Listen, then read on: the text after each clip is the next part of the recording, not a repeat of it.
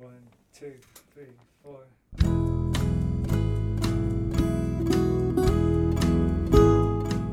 Hello, you're listening to the Skylight Books podcast series. We are a general interest independent bookstore located in the Los Feliz neighborhood of Los Angeles, California. This year, because of the coronavirus pandemic, we've had to close our store and cancel in-person events. But Skylight is your neighborhood bookstore, and we are finding ways to create community even while we're far apart. In the coming weeks, we'll be putting out lots of new audio content to help you discover new books, connect with authors, and check in with your favorite booksellers. To learn more about how you can help keep Skylight alive, please visit our website at skylightbooks.com or check out our social media accounts on Twitter and Instagram. You can subscribe to the podcast on Podbean, iTunes, and Spotify. Thank you for listening and enjoy.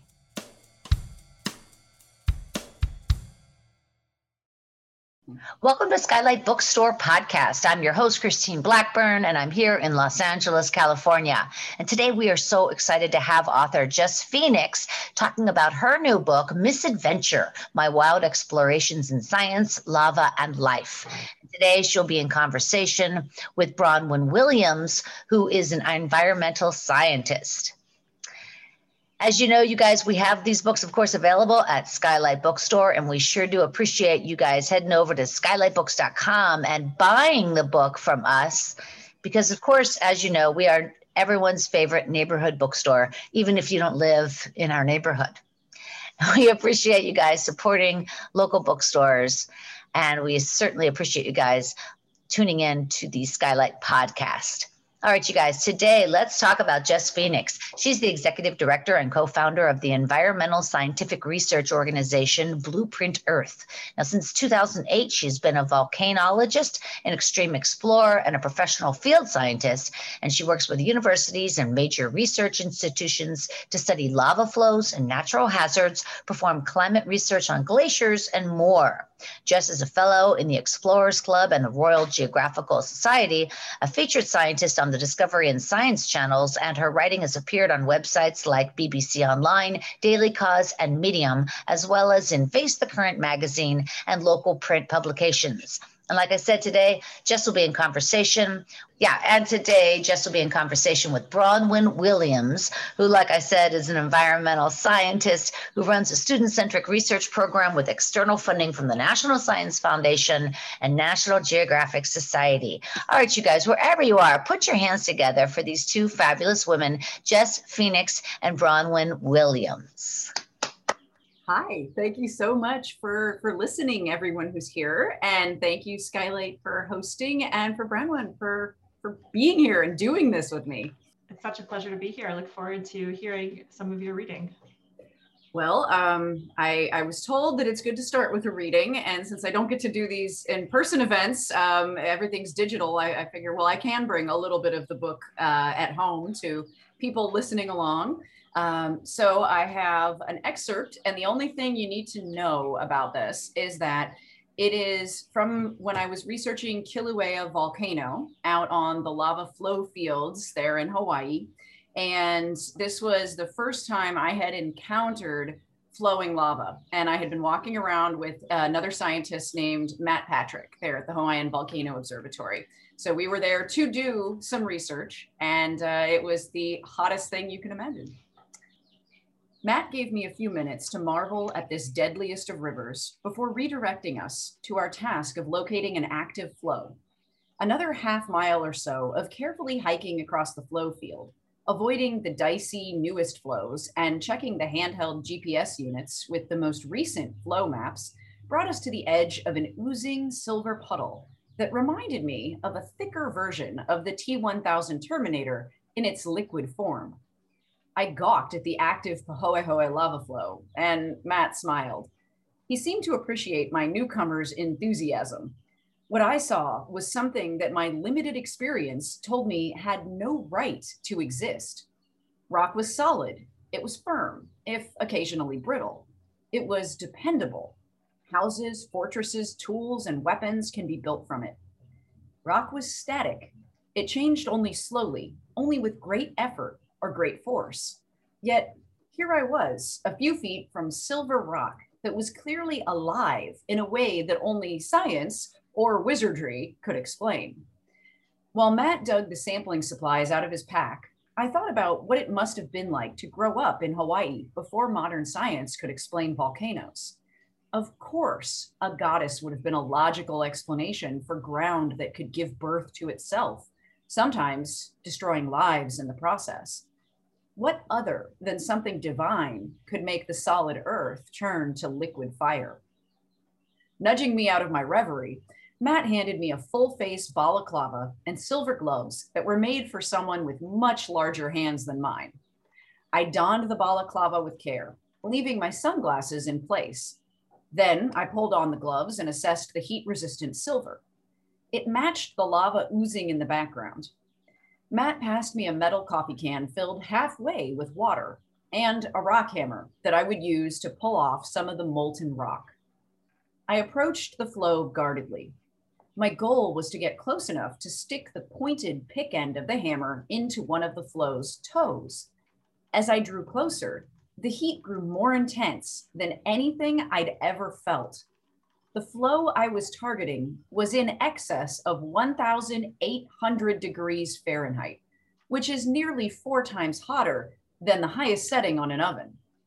It seemed as if nature had hushed itself unbidden, except for my heartbeat, which was jackhammering in my ears. I paused, eyeballing potential targets and not wanting to get closer to that outrageous heat until I knew for certain where I would strike. I set the coffee can down behind me and decided on a nice fat lobe of lava about 6 feet away that was slowly blobbing toward my right foot. Faintly, I heard a tinkle that sounded like tiny pieces of glass being crunched ever so gently. The lava was making an almost musical sound as the new flow rolled over the older ground beneath. Between that and the radiating waves of heat that were hitting me full force, it felt like a dream. I couldn't take the heat much longer, so I clenched my teeth and stepped toward the flow, right arm extended with the hammer pick pointing down.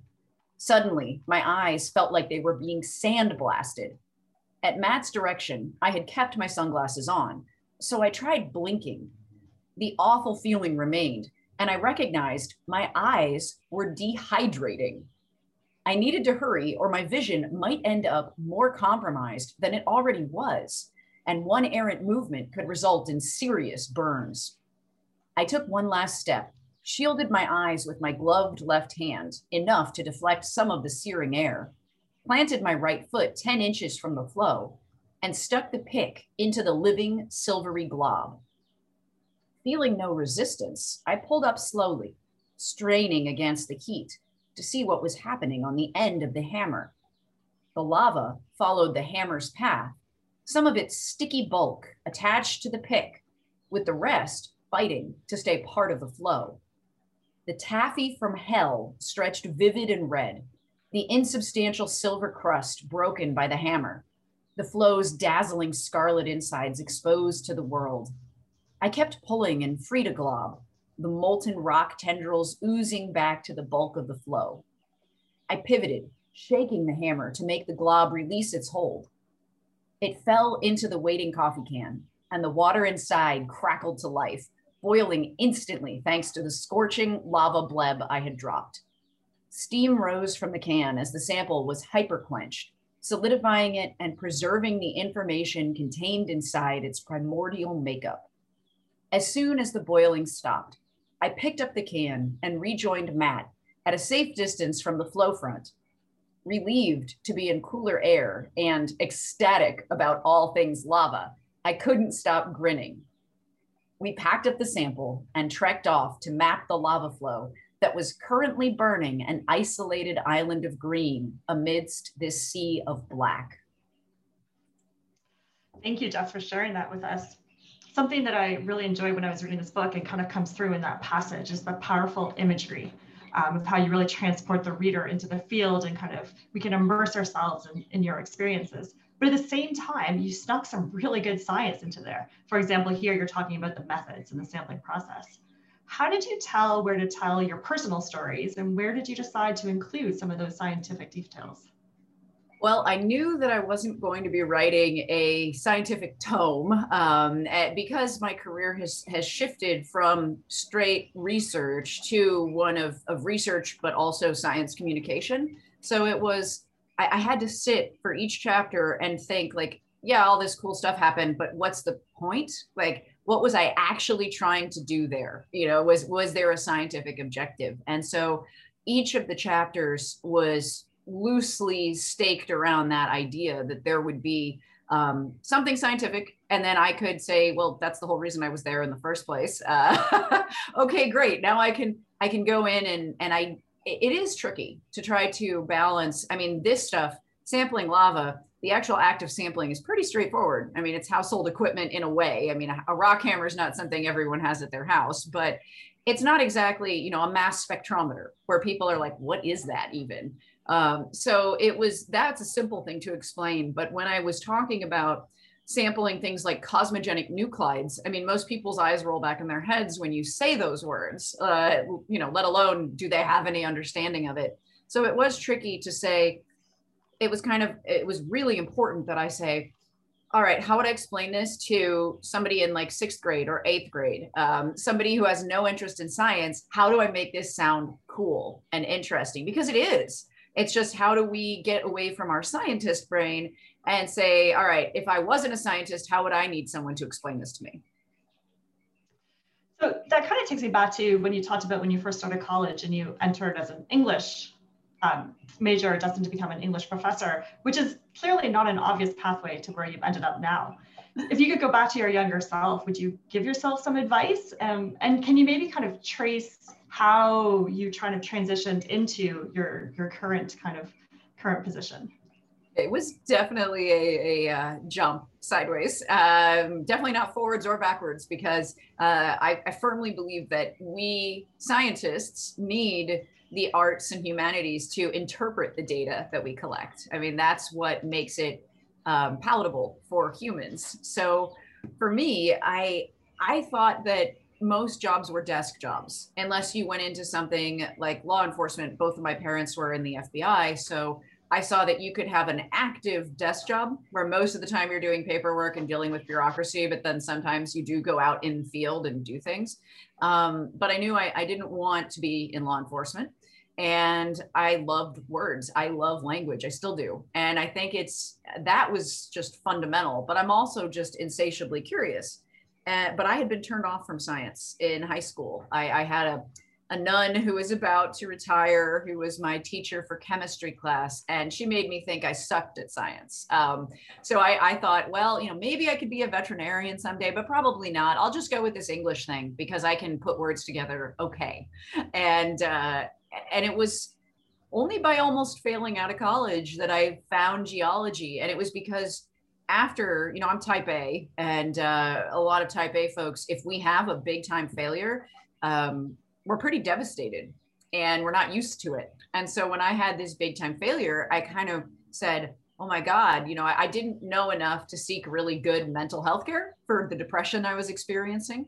So instead, I said, well, I'm going to take classes that really speak to my inherent curiosity. I'm going to nurture that to try to get back in the swing of doing school. And it worked. I mean, one of those classes was intro geology, and it was the most boring lecture style you could imagine. I mean, you appreciate this, you teach. And if you have a professor who turns around, shows you their back, and just draws on an overhead projector for 4 hours of class on Wednesday nights, you will probably go into some sort of coma. But I went, oh my God, you know, he's explaining why mountains are where they are, and how the oceans, you know, came to be in the places where they're located, and how volcanoes work, and what do earthquakes actually mean? You know, and it was like someone had just taught me an entirely new language, and I was just so excited to go further. And I think the communication is at the heart of what I do, whether it was the English style of analysis and writing my thoughts on something, or the scientific, let me convey this information, or the science communication, which sort of blends the arts and humanities with the sciences. So everything you learn in life is useful. You just have to figure out where to use it. Something you said at the start of that was how you were turned off of science at an earlier age. And I think that that is not an uncommon experience for women in particular. Science has been traditionally a male-dominated space. And that's also kind of amplified with fieldwork, because fieldwork is very much a male-dominated space. So how do you think that being a female in this space kind of give a flavor to your experiences? Do you think that if you were going through it now, starting over again with your first intro to geology course, it'd be different? And what advice would you give to younger women who are thinking about fieldwork and geology? I think that's, it is something that's important to think about, is just what role does gender, or not considering gender, play in the sciences? Because you're right. I mean, the field sciences, like a lot of times the entry-level jobs are mud logging or core logging, which is basically where you're out on a drill rig with a bunch of very rough people in remote areas. And it would seem like a prime location to turn a lot of young scientists away from the field. And then, of course, any long expedition with a bunch of people who don't respect other people can be a nightmare. And that's regardless of gender, but particularly if there is a power imbalance, et cetera, et cetera. So with what my approach was, I was lucky. I always played sports with guys when I was growing up. Like I played baseball and football and basketball with like on all guys teams for quite a while. So for me, I had, I guess, developed a mechanism to fit in that served me well. But I also was very fortunate for most of my academic career to work with men who were extremely supportive, who would not say, oh, do you think you can do this? Like carrying something heavy or making a hike. And they would just go, great, here, you can carry the extra batteries. They would just assume that I could. And I think that that's actually a good piece of advice for people who are mid-career or senior career, who are working with younger scientists or students. Don't tell them that they can't do something. Offer them the possibility and then let them tell you what they need to make it happen. And that's why I founded the nonprofit that I run with my husband, Carlos, Blueprint Earth, because I saw, like, I'd seen industry, I'd seen academia, and what I realized is that we were funneling so hard, whether intentionally or not, that we were getting basically white men still, and we could do better. And so a lot of it's barriers to entry. So if you just open the door, people don't need you to, push them upwards. They need you to open the door, clear the path, and then watch what they do. So that's what we try to do a lot of, is making research opportunities no cost and giving people pro tips. Like, I didn't know, in the book, I talk about how I didn't know how to go to the bathroom outdoors. I was an athlete from the age of 5 onwards, but I never camped. So for me, that was a huge embarrassing thing. Like, I don't want to talk about going to the bathroom with people I didn't know. And now when I have students in the field, I tell them, like, look, here's this cool little device you can use to pee standing up, and here's how you use it, and all sorts of exciting things. It's actually called the P Style. They support Blueprint Earth, but they don't give us any money. So if you go and get a P Style, it's the letter P Style. It's great for people with mobility issues too. And if you go to concerts or festivals, not just camping, but that sort of thing can remove a lot of uncertainty and nerves for younger scientists. If you say, look, you don't have to squat, with your butt exposed in the middle of nowhere, like you can do this, and you just give them little bits of wisdom, but you don't force it on them. You just let them know what possibilities are there. And I think that's how we change things. And that's what I would tell younger students, is that look for the people who want to open doors for you. And the thing that I've said so many times, I feel like I'm gonna go to my grave saying it, is don't work with people who refuse to admit they were wrong, will not say they're sorry, and will not say, I don't know. And because in a scientist, you need people who say, I don't know, and then you have to go find the answer. That's the whole point. So look for the people who are willing to recognize themselves as human. That's really powerful advice of how to find an effective mentor, because the role of mentoring, I think, is really critical to a lot of early career potential scientists. Your initiative, Blueprint Earth, just sounds amazing. Can you tell us more about it? Who are the people that are getting involved with doing fieldwork now that wouldn't have otherwise been able to do it? Well, the project itself is supposed to create blueprints of Earth's ecosystems, hence the name. And we started with the Mojave Desert in California. And it basically between LA and Vegas, there's endless paradise if you know where to look. And so in our research area, we're studying a square kilometer of the Mojave National Preserve. And there are lava flows there. There are bighorn sheep, foxes. Flowing water with toads in it. It's just incredibly biodiverse for what people think of as a desert. And the approach we took was to take scientists and students, so like students who want to be scientists, out to the desert and not charge them anything for the experience. So they get hands-on mentoring in very small groups, because our expeditions are usually between 8 and 20 people. I try to keep them between 12 and 16, ideally. But they get to work with scientists from all around the country and world. And because all they have to do is get to LA or Vegas, there's no, like, if you don't have a tent, that's fine. We have loaner tents. If you don't have a sleeping bag, we have loaner sleeping bags. We cook as a group. And obviously we haven't done anything since COVID last year. But last January 2020 was the last time we went on an expedition. But we've been doing a lot of data analysis since then. So still allowing the students to get hands-on experience. And we hope to resume in the fall. But to date, we've had about 350 students come out with us, and they are primarily women.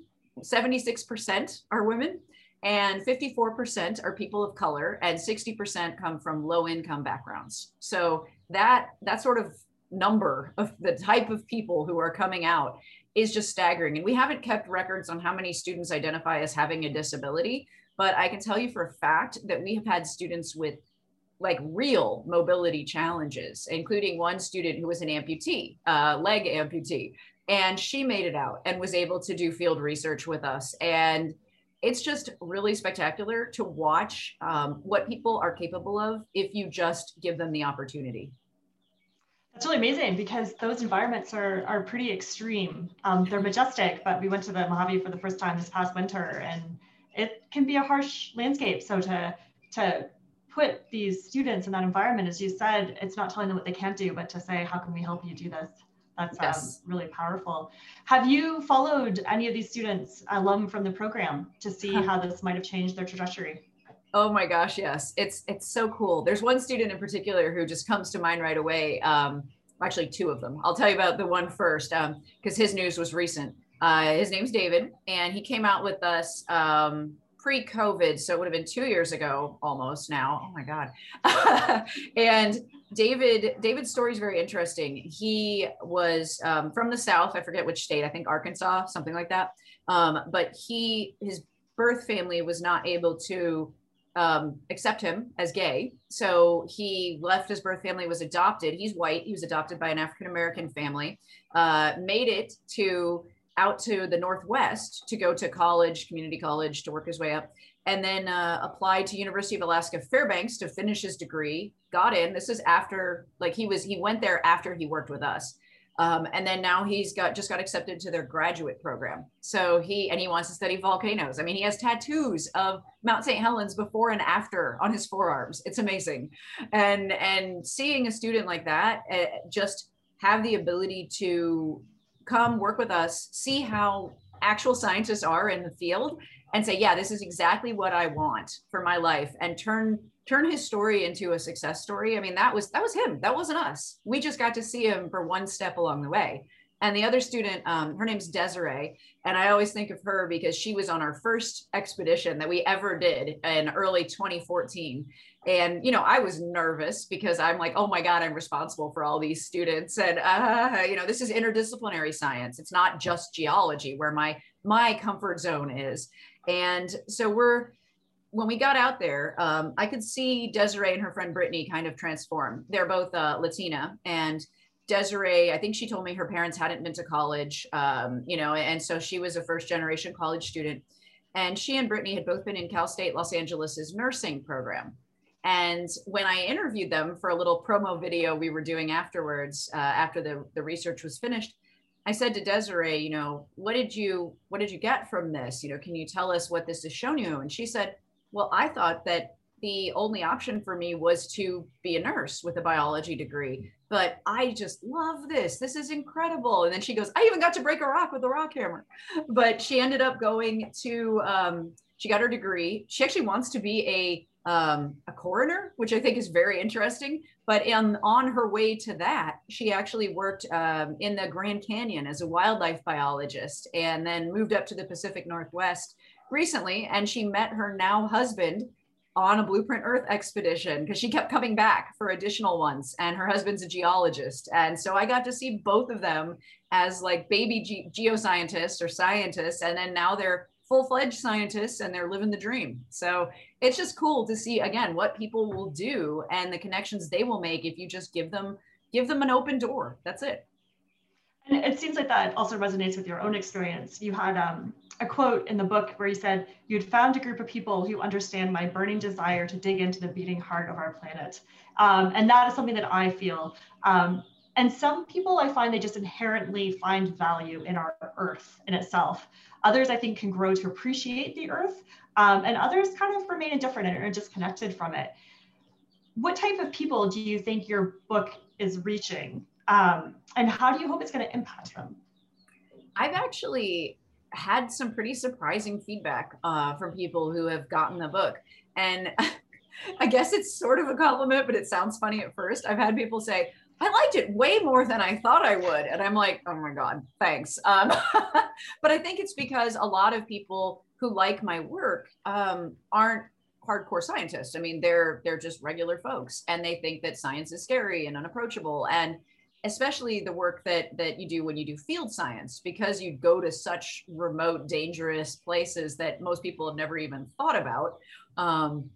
And I think that when they say that, I take it as your curiosity came through to me. And so they connected with that curiosity. And I do think that every single person has a fire of curiosity burning within them. And it's up to us, all of us, to keep that flame going, not just for kids and the next generation, but within the adult population too. So I think I'm seeing a lot of people who wouldn't normally pick up a science book, and people who've said, you know, I've read this or that expedition book before, but you know, yours blended the science in, and that actually made it more interesting. And I have had a lot of people say, I gave it to my 11-year-old, at which point I go, oh, there's cursing in this book. But hey, you know what? The words exist, and oftentimes scientists use them. But yes, there is cursing in the book, a little bit, not a ton. But they say, oh, my 11-year-old daughter was so inspired. And I've actually heard from, I finally figured out how to check my DMs on Instagram, which I didn't know how to do, which is hilarious. But I got some messages from people who said, I started going to school for geology or for a science, and then I stopped because motherhood or paying the bills or just life got in the way. And now I'm in my 30s and I want to go back to school, and you just inspired me so much. And those make me want to cry because it's like, I didn't set out trying to be an inspirational person. I set out to do things that I thought were interesting. And here we are. And I know that I'm not inspirational. It's the way that I can show people that they can interact with their own curiosity. That's the inspirational part. I love that, being curiosity driven. Your chapter about your experience with the Discovery Channel, the conflicted nature of that interaction comes through, I think, a lot in the words. How do you view that now that a few years have passed since you did that, and thinking about the role of those types of programs in science communication, but at what cost? Yeah, that program itself, that was pretty disastrous. I will say that since then, I have made other programs with Discovery, including I've got a new show with them that, and this is exciting for me because most of their hosting is done by older white men, or just younger white men, but white men. Now the show that I'm co-hosting for them that launches in May, it's going to be called Hunting Atlantis. I'm the scientist on the show, and I'm working with a wonderful man named Stel Pavlo, and Stel is a person of color, and he is an Atlantis expert. So we actually get to go and talk to experts in archaeology and marine archaeology. It's so cool. And of course we scuba dive and rappel, and you know, it's kind of awesome actually. But Discovery has changed, and that's the thing to remember, is that, you know, these TV networks, these outlets for the media, they go through cycles. And Discovery, when I worked on Trailblazers, which was that first disastrous show, the person who was in charge of running that show was not a scientist, did not understand science, and did not actually want to see science. And so now when I go in, I've learned. I mean, you learn from everything you do. And so I am able to, when I have projects come my way, if people approach me, I say, all right, well, what level of input are you willing to take?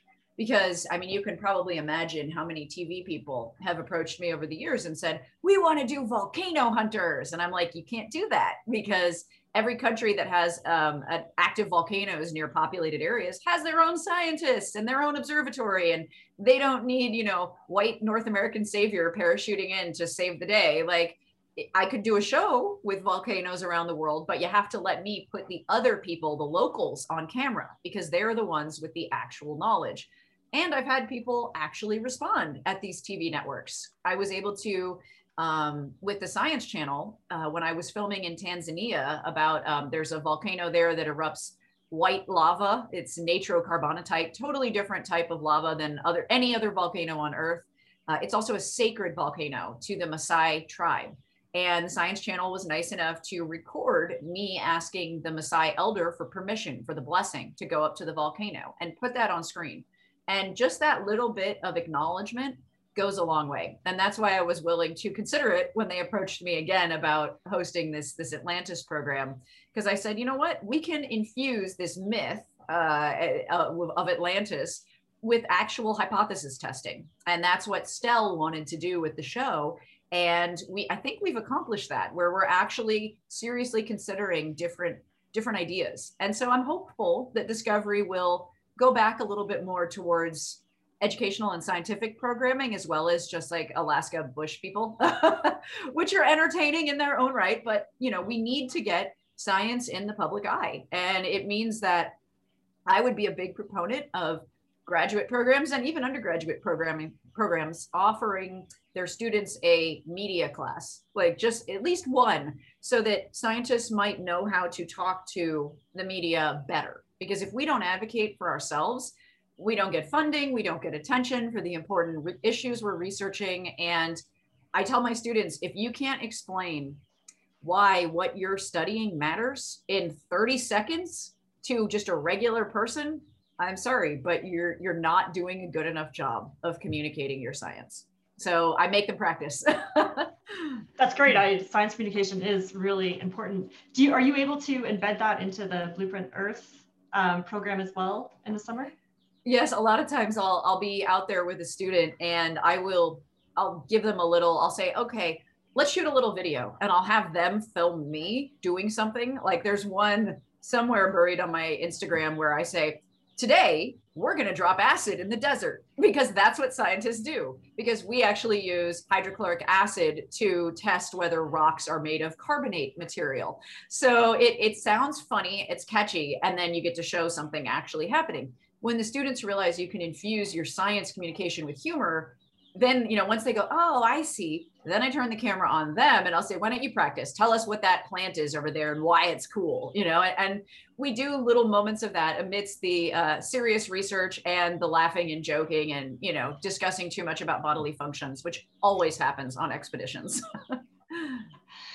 So something I was wondering is, you have so many great stories in here. I love the layout and how kind of each chapter is a story. Do you have any stories that didn't make the final cut of the book?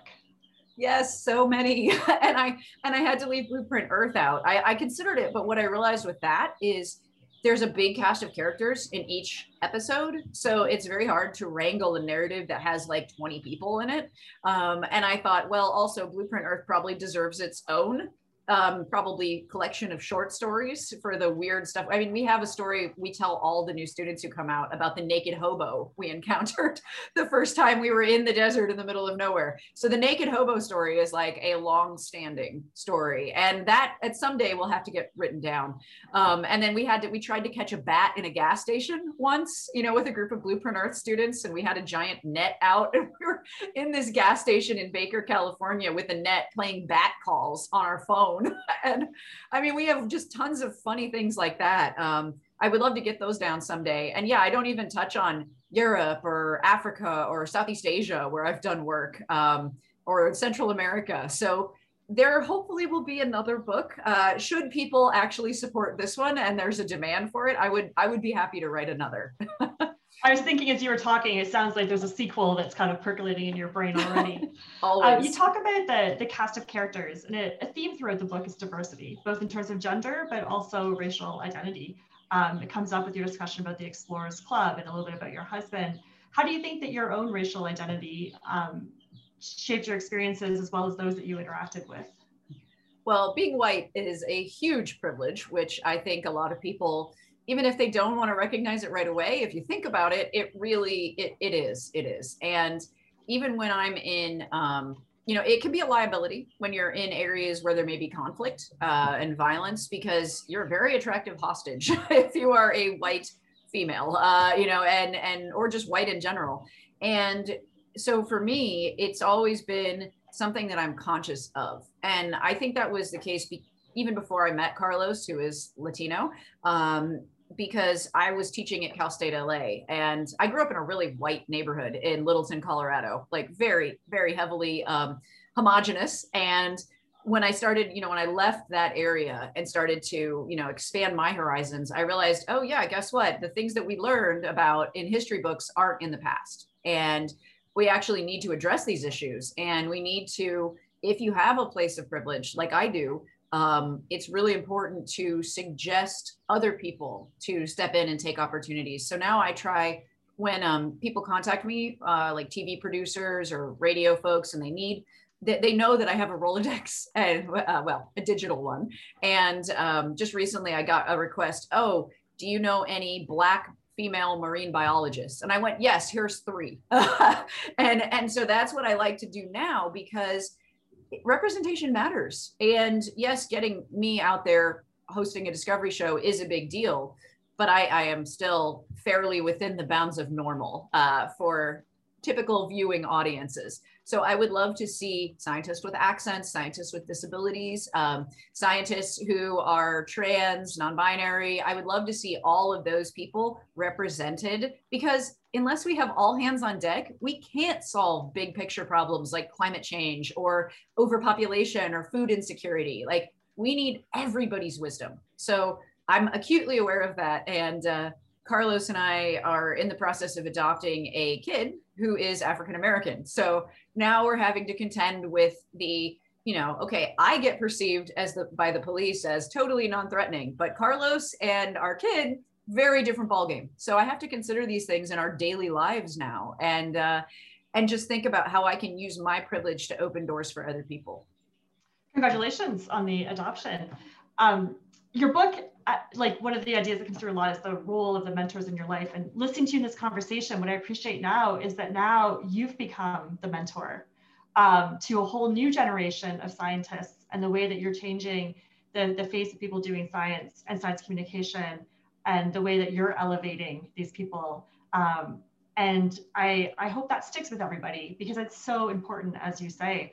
And I think that might be a great note to end on. So I really enjoyed speaking with you, both reading the book myself and then having this additional insight. So thank you for taking the time. Thank you. And if you have any students from your programs who you want to send out with Blueprint Earth, or if you want to come out, we would love to have you. I think you might be hearing from me. Yes. Yay. This has been such a great discussion, boy. I have learned so much. Jess, you are an amazing person. And I'll tell you, Bronwyn, you asked some great questions. So thank you both so much. And thanks to the Skylight Podcast audience. We really appreciate you guys tuning in. Remember to give us 5 stars over there, wherever you're listening, and give us a good review as well.